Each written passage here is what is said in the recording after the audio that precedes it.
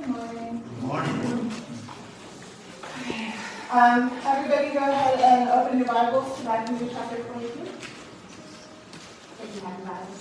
If not, there's a handy dandy app on your smartphones that you can download called Bible app. Any translation you want. Okay, so a couple weeks ago, I had the really awesome privilege of working the merch table at the Toby Mac concert at the Dragon Theater in Somersville. It's really fun. I got there a little early. I got to rub elbows with a bunch of Toby Mac's crew, people that work closely with him, have dinner with him, all this stuff. But one thing I found really funny as the night wore on, though, was the fact that as I was working, people automatically assumed that just like the rest of the crew, I rubbed elbows with Toby Mac. They would ask me questions about when he was coming out with his next CD. They would ask me what he was like at the dinner table, or one was just like, one person came up and he was like, "You're volunteering because you get to meet Toby, right?" And I'm like, "Yeah, no, that's not part of the deal." But people assumed that I was part of the crew because I was there. I was in the right location, I was behind the counter, I was running the card reader, for goodness sakes, I was dealing with cash. So obviously they felt that if I was trustworthy, I must be working with Toby, I must know him, I must be a friend of Toby Mac.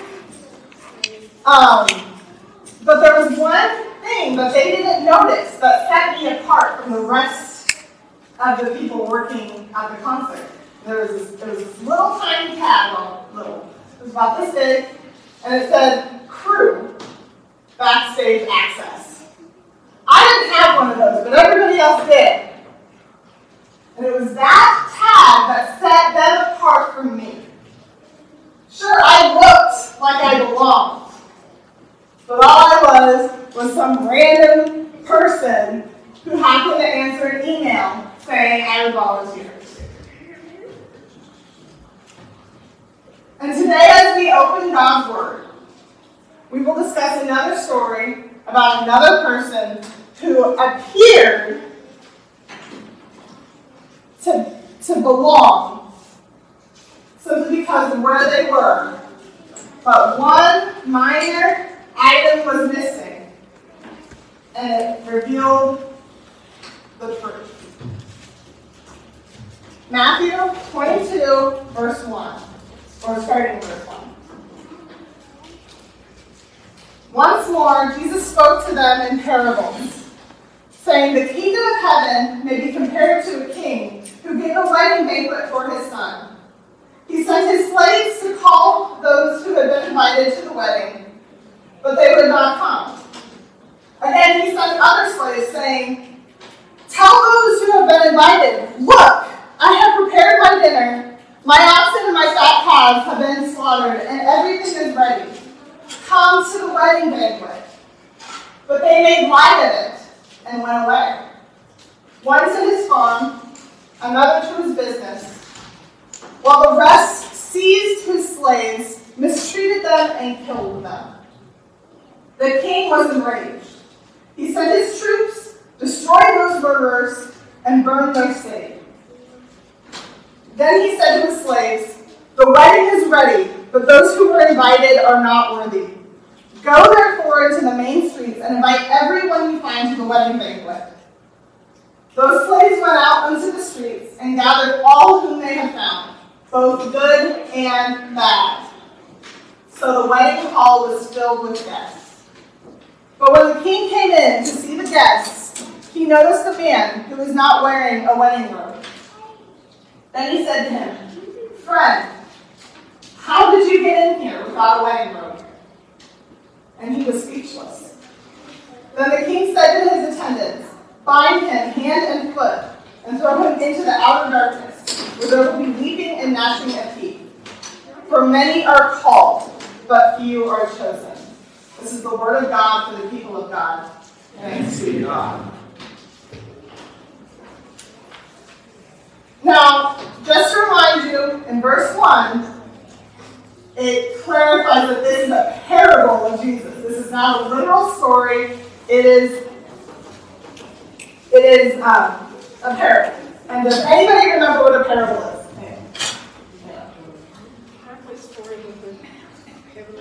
Yes, an earthly story with a heavenly meaning. So in this parable, Jesus speaks about a man who is not wearing a wedding robe. And with that fact, or with the fact that it is a parable in mind, an earthly story with a heavenly meaning, the question we are going to ask today is, what are you wearing? But before we get to answering that question, I do feel like it's important to look at the earlier parts of the parable and explain it a little bit. So, there is an element of irony when Jesus is speaking, because he's speaking to Jewish people who are known to be God's chosen people, and he's talking about the fact that the father of the groom has invited all of these people, and he sends out his servants to go and gather up the people who are invited. This is obviously the Jewish people, and they know this. But then Jesus throws them for a loop and tells them that the people who are invited didn't come. And not only didn't they come, but they made light of the servants coming and telling them that the wedding feast is ready. Or they abused the servants, or they flat out killed the servants. These people were known to be God's chosen people. The Jews were known to be God's chosen people.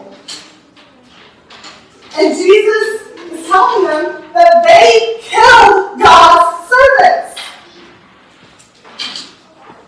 Which is exactly true.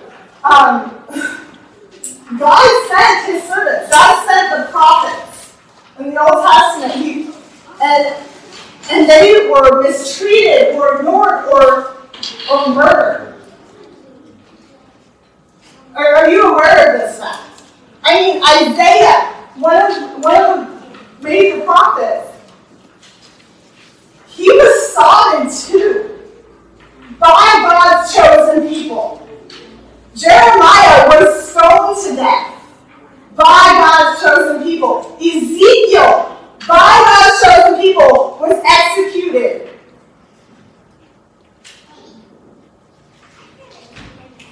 They had rejected the servants of God, telling them that the kingdom of heaven is here. It's time. They had rejected it.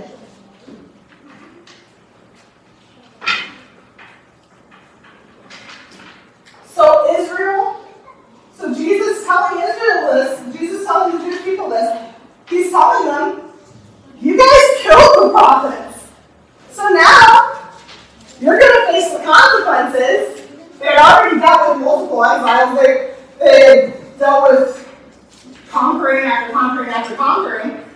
And now, not only have they been punished, but they're going to watch as the father of the groom goes out and invites anyone else who would come.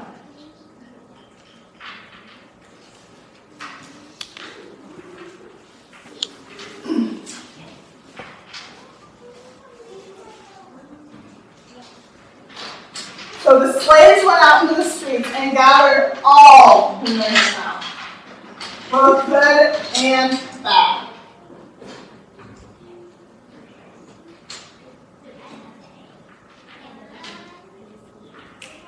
It's far too often a tendency to place a limit upon God's grace. The Jews probably would have been totally okay with God extending the invitation to the good people. You know, the good Gentiles who, at least obey the law, right? The good Gentiles who treated their parents with respect. The good Gentiles who still tithed at the temple. They could probably see past the fact that they were Gentiles as long as they fit into their perception of what was good. But the servants of God went out and invited all who would come. All whom they had found good and bad. That means that the invitation was extended to the liars, and to the cheaters, and to the abusers, and to the thieves, and to the users. God's grace was extended to them. God's invitation to his kingdom was extended to those people. And think about it.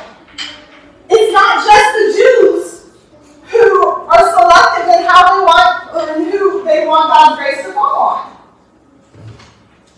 I can guarantee you that every single one of you in this room can think of at least one person who is beyond the grace of God as far as you're concerned. In fact, I can almost guarantee you that you guys have a handful, at least, of somebody who is too far gone. Whether it be somebody you know personally or somebody who you don't know, you maybe saw the news. Or a group of people who is just too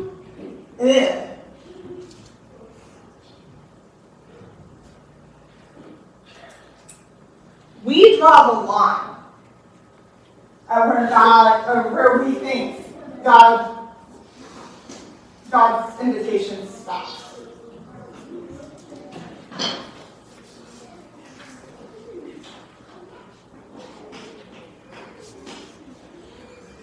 We look at this line that we've drawn in the sand and we say, God's grace can extend up to this. But that person's gone past it. And they're beyond God's grace. And we do this both consciously and subconsciously.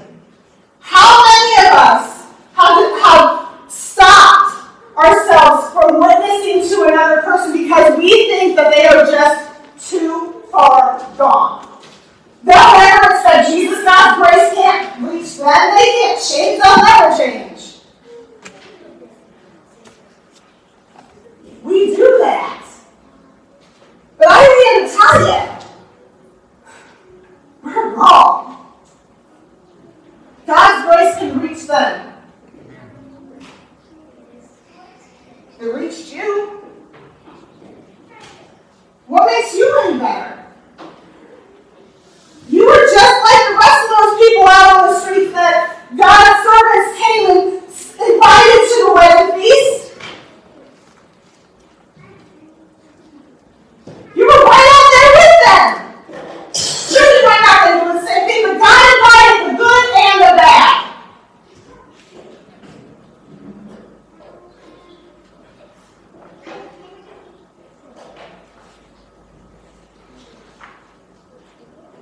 We all have a line that we think that God will not cross to reach somebody.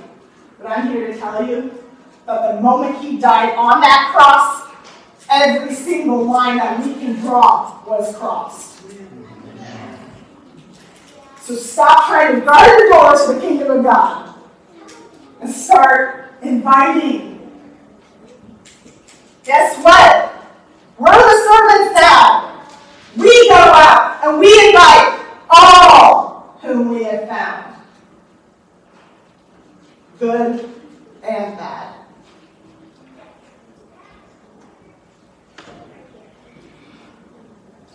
So, all were invited. And the wedding hall was full.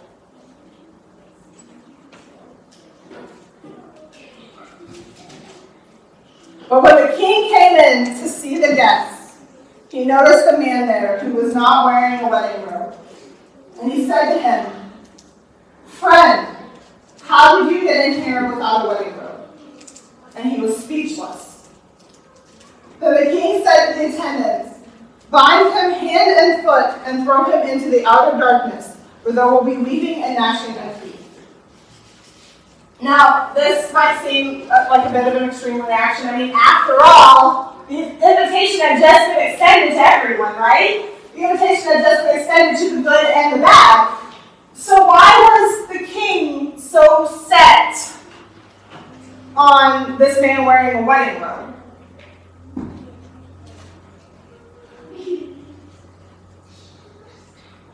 I mean, he's dressed right. Is it okay if he comes in just as he is? Stays just as he is? Well, the wedding robe is extremely significant. In that culture, in that time period, when somebody was invited to a wedding, they would receive from the groom's family a robe. And what this robe did is it equalized everyone. The poor people who were invited, the rich people who were invited, it equalized them because they were dressed in the same finery, and they were not having to celebrate with this status symbol looming over them. They were clothed in the groom's father's wealth.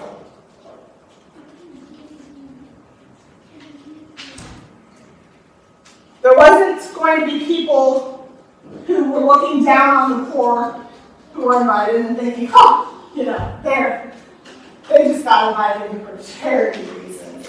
And there wasn't going to be poor people who were feeling intimidated by the wealthy. Instead, they were all able to celebrate and focus purely on the happiness of the wedding party. Because that's the focus of the wedding, right? You don't go to show off. You don't go to feel inferior. You go because you want to celebrate with the bride and the groom, right? That much is the same. Or at least, it is for me. I don't know. Maybe some of you do like to say this. But when you're attending a wedding, it's not about you. It's about the bride and groom. So the robe takes away the status of each person and says, hey, for today, you're all equal.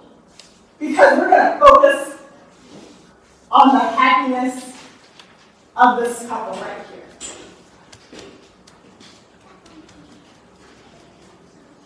But the fact that the man had garbed himself in something other than the wedding robe, that was an act of complete disrespect to the groom's family. He was either saying, you invited the wrong person and you just got to accept me as I am. Or he was saying, your wedding clothes aren't good enough for me. And I'm going to show off my fancy clothes. Because if you notice, it doesn't say in the scriptures that he was in rags. It just says that he wasn't wearing the wedding robe.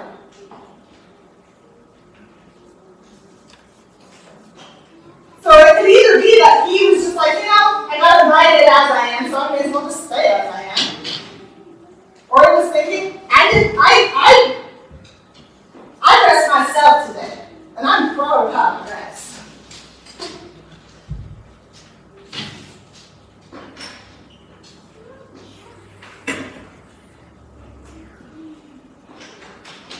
Regardless of what their clothing was, though.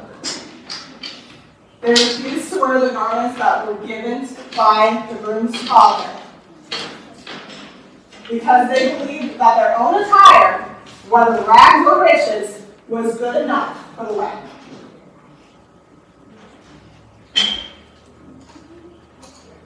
So what does this mean for us? It's an earthly story, but it's got a heavenly meaning, and it's applicable to right now. So what does that mean for us?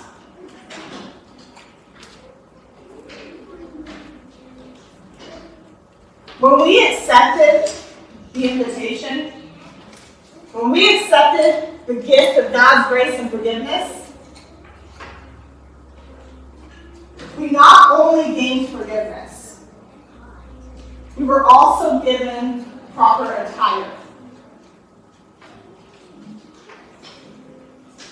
Jesus says in Matthew 5:48, "Be perfect, therefore, as your heavenly Father is perfect."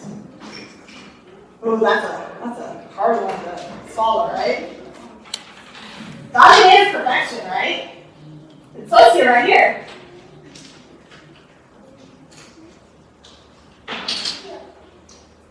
But we just understand that verse a little bit. Because we think of perfection as we think of, everything's perfect. There's nothing wrong, there's no mistakes, nothing like that. But Jesus wasn't meaning perfection in our sense of the word, in our understanding of the word. We are, after all, flawed people. We're prone to making mistakes. Anyone who says that you're perfect in the sense that you don't make any mistakes, I'm going to call you out on it.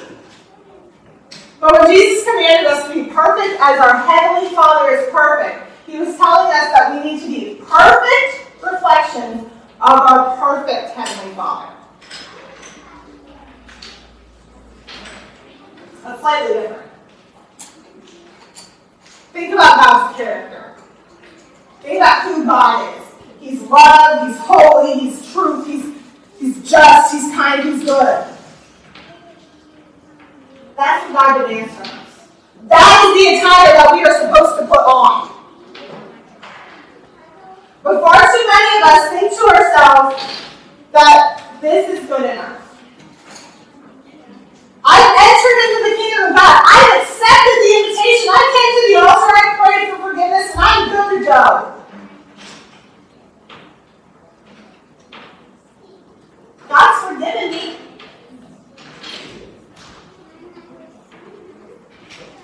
But who I am is who I am.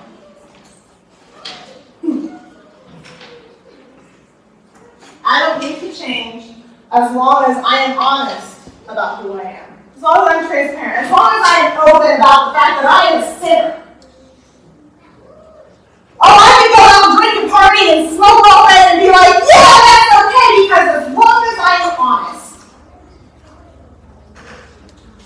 I'm good.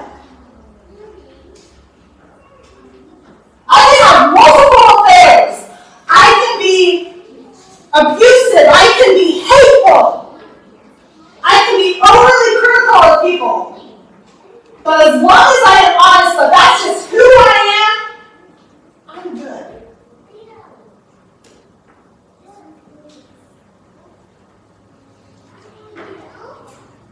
I don't need to change. So I'm just going to stick with what I'm wearing right now. Far too many of us would rather stay in our stinky, smelly, sinful rags than allow God to clothe us in true righteousness.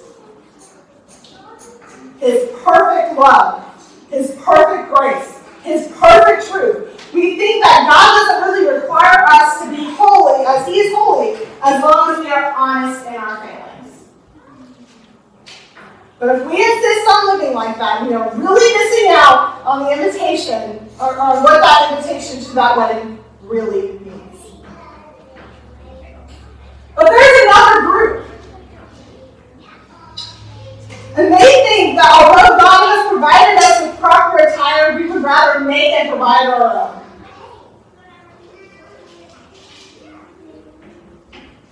We think that if we do this or stop doing that, we will attain righteousness apart from the clothing that God has already provided. I don't drink, so I'm good. I'm holy. I don't smoke, so I'm good. I'm holy. We wear these things of what we do and don't do as though they're badges of honor. We clothe ourselves in something called self-righteousness. We think that we can make ourselves holy. We think we can make ourselves righteous. And that our pathetic excuse for holiness and righteousness is good enough. We want to wear it as though it's, so we can flaunt how good and perfect we are. And really, truth be known, it's just as stinky and smelly as the rats of Avenue.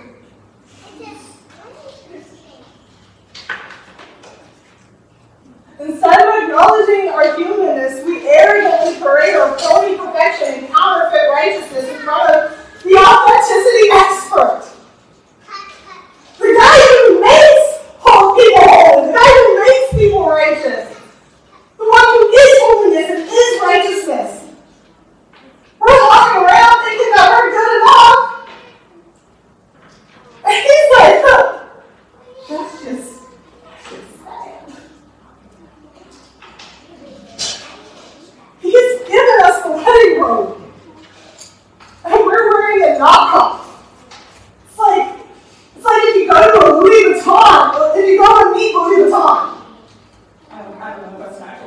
behind the scenes. But you're holding one of the knockout handbags. You think he's not going to notice? You think he's going to think that that's good enough? He's going to be like, dude, that's a fake. But it's like you for a ride. We wear counterfeits. We're wearing fakes. And we think we're good enough with all the clothes that God has provided. We'll just wear our own self-righteousness. But the fact is that both of these groups are horribly mistaken. Because holiness found in Christ isn't optional. It's not optional, people. It is required.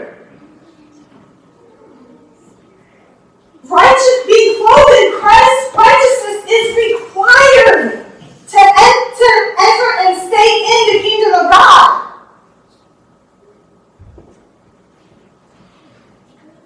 We're not given the option. We cannot remain unrighteous. We cannot remain unholy. And neither can we provide our own righteousness and holiness. When we accept God's grace and forgiveness, we must also allow God to clothe us in His righteousness.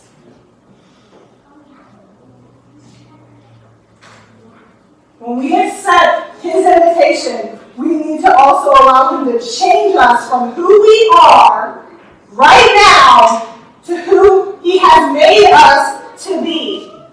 Those are two very different people. This means that we allow God to take our sinful attitudes, our hateful behaviors, our bitter thoughts, our jealous feelings, our impure mindsets. We allow Him to take those away and give us a new heart and a new mind. We cannot treat holiness as an optional extra. It isn't one.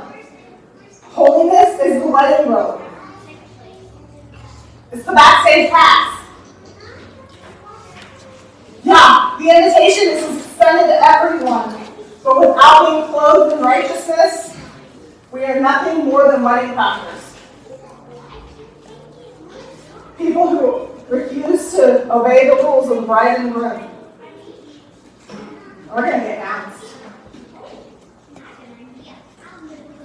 For many are called, but few are chosen. All are invited. Everyone's invited, and God has provided the attire. But you got to put it on before you're chosen. Yeah, you're invited. And you might have accepted that invitation. But if you're unwilling to guard yourself in the righteousness of God, you're not dressed for the wedding.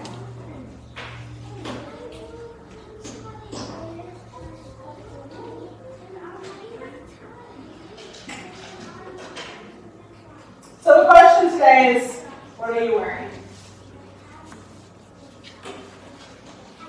How are you dressed for the wedding?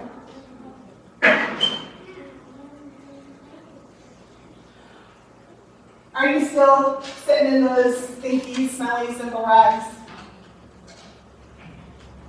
Thinking, this is just who I am. I'll always be arrogant, I'll always be selfish, I'll always be hateful, I'll always be prejudiced, I'll always have this nasty habit. I'll always be impure. So, this is just the way I am. God will take me. God loves me. He's invited me.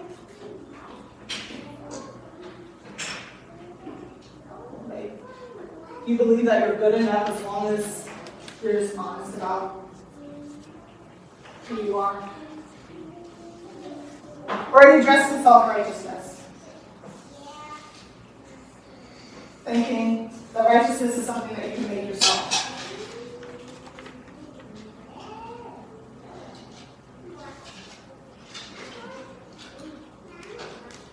We're dressed in counterfeit robes. Or are you clothed in the righteousness of Christ?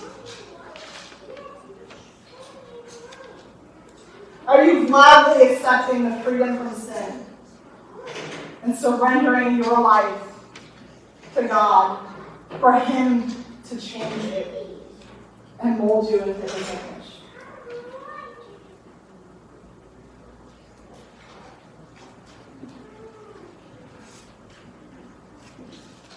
Today, as we get ready to close, I invite you to think about what wedding clothes you're wearing.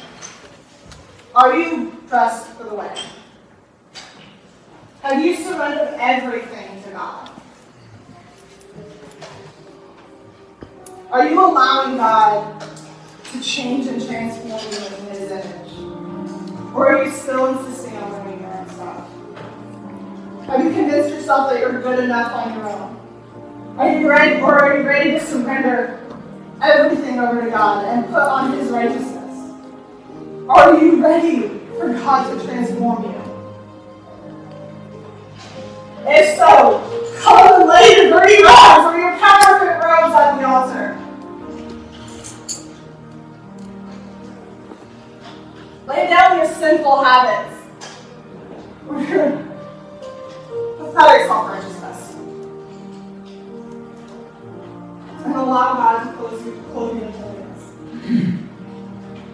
And maybe you haven't even accepted the invitation at all yet. Maybe you didn't know that forgiveness and grace were waiting for you. If that is you, I invite you to come up to the altar. Come up and accept that forgiveness and invite God in to transform your heart and your mind.